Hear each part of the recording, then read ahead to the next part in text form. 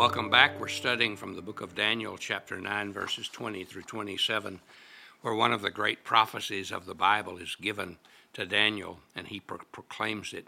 And it's talking about the time when Jesus is coming back to planet Earth. And he's talking about the everlasting righteousness that when Jesus comes the second time, he's going to bring. When he came the first time, he came to be our righteousness. But when he comes the second time, he will come to establish righteousness as the standard. Jeremiah saw this, and he wrote about it in chapter 23:5. Behold, the days are coming, declared the Lord, when I shall raise up for David a righteous branch, and he will reign as king and act wisely and do justice and righteousness in the land.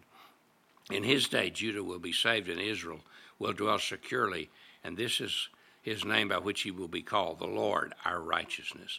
And that's what he's predicting in this passage, that Jesus, our righteousness, will reign, and righteousness will also reign. And then the number 5 part of the prophecy, he says he will seal up vision and prophecy. There won't be any more visions. There won't be any more prophecies, because the Messiah has come, and all the prophecies of the Old and New Testament will have been fulfilled. All will be disclosed and revealed to us. There's nothing left to chance. We will have God himself teaching us as he rules and as he reigns. And then finally, he says, he will anoint the most holy place. Some people think that he's talking about the Holy One, that Jesus will be anointed, but the word is really Holy of Holies.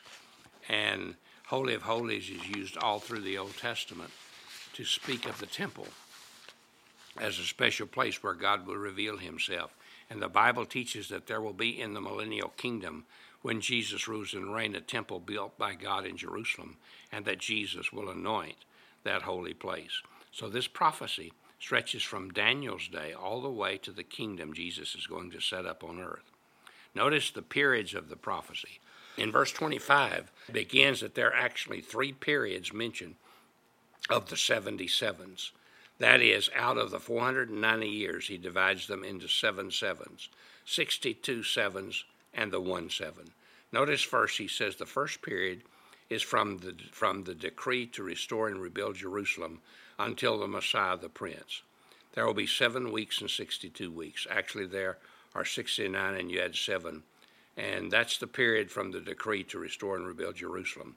Daniel has been praying for a long time for the restoration and rebuilding of the temple in Jerusalem, because see, he's a captive in a foreign land, and they destroyed his temple, they destroyed the city, and that's been a prayer of faithful Jews of that day. There are 4 decrees which were given by Medo-Persian emperors for the rebuilding of the temple. It has something to do with this, and they all start all the way back in 536 BC, when Cyrus, ruler of Persia, made the first decree. But none of them really fits, because none of them really says the city, Jerusalem, to be restored and rebuilt until 445 BC. The Persian king Artaxerxes makes his decree, which is found in the 2nd chapter of the book of Nehemiah. He gives Nehemiah the authority to rebuild the city, the wall, the streets, the ramparts, and to make Jerusalem once again an actual visible city. That decree, I believe, fulfills the prophecy which was spoken of here to restore and rebuild Jerusalem. This date is given us because it is said that it was in the 20th year of Artaxerxes' reign, and it's easy to check it out and know that it was 445 BC. And the scripture says that it will be 7 sevens, or 7 times that, would be 49 years from the time the decree was made in 445 BC. The city would be rebuilt and established. That would make it 396 BC, and that's exactly what happened.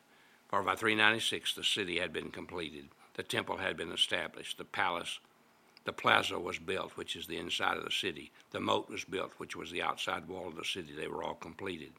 And they also marked the end of the ministry of Malachi in 396 BC, and the sealing and completion of the Old Testament book, so that 49 years not only ended the completion of the temple, but the completion of the Old Testament scripture. And it was a very significant time. So the first time period came to pass exactly as Daniel said it would, over 50 years before it happened. Now there's a second time period mentioned. He says the 62 weeks after the 7 weeks. So 434 years after the temple was built, after the city was restored, the Messiah will be cut off, is the prediction. This actually details for us the exact time when Jesus would die on the cross. And if you work it out, scholars have taken the time and the years and figured that this speaks of the very week when Jesus was nailed to the cross. If the Jews of Christ's day had believed this prophecy of Daniel, they would have known that Jesus of Nazareth was their promised Messiah and King, because he lived and died and rose again exactly according to the time schedule of Daniel. The word cut off, which is described of how the Messiah will be cut off, is a word which means literally to kill or destroy. The Jews couldn't fathom that the Messiah was to die. That was something they had trouble with. Even the disciples had trouble believing that. When Jesus talked about the cross, they didn't want to talk about it. But every word that is used here, cut off, is used in other places in Scripture to speak of execution, of a person to die for a crime. Jesus died as if he were a common criminal on a cross, which was the means of executing common criminals. The Jewish mind couldn't accept that the Messiah for whom they had prayed and who had been prophesied and for whom they had waited so long would be crucified. Isaiah 53 talked about the suffering servant, and in Psalm 22 described the details of his death, but they still somehow could not grasp it. Their minds could not see it or accept it. In fact, they didn't want to accept it. It was astonishing that they refused to accept this part of Scripture. They wanted their Messiah to be a conqueror, not a sufferer.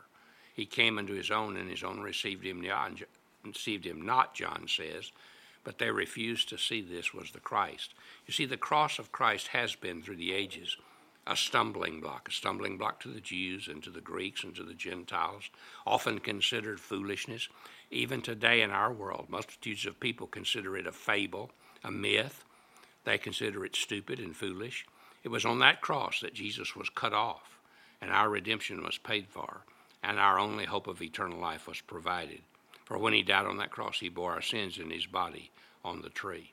The Scripture said he would have nothing, and he had nothing for himself. They gave him no honor. His portion was nothingness. That was what he was willing to do.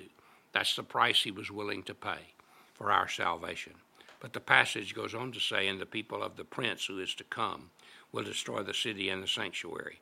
Now we've got another prince that's entered into the picture, the prince who is to come. This is without question the Antichrist, who is to come in the last days.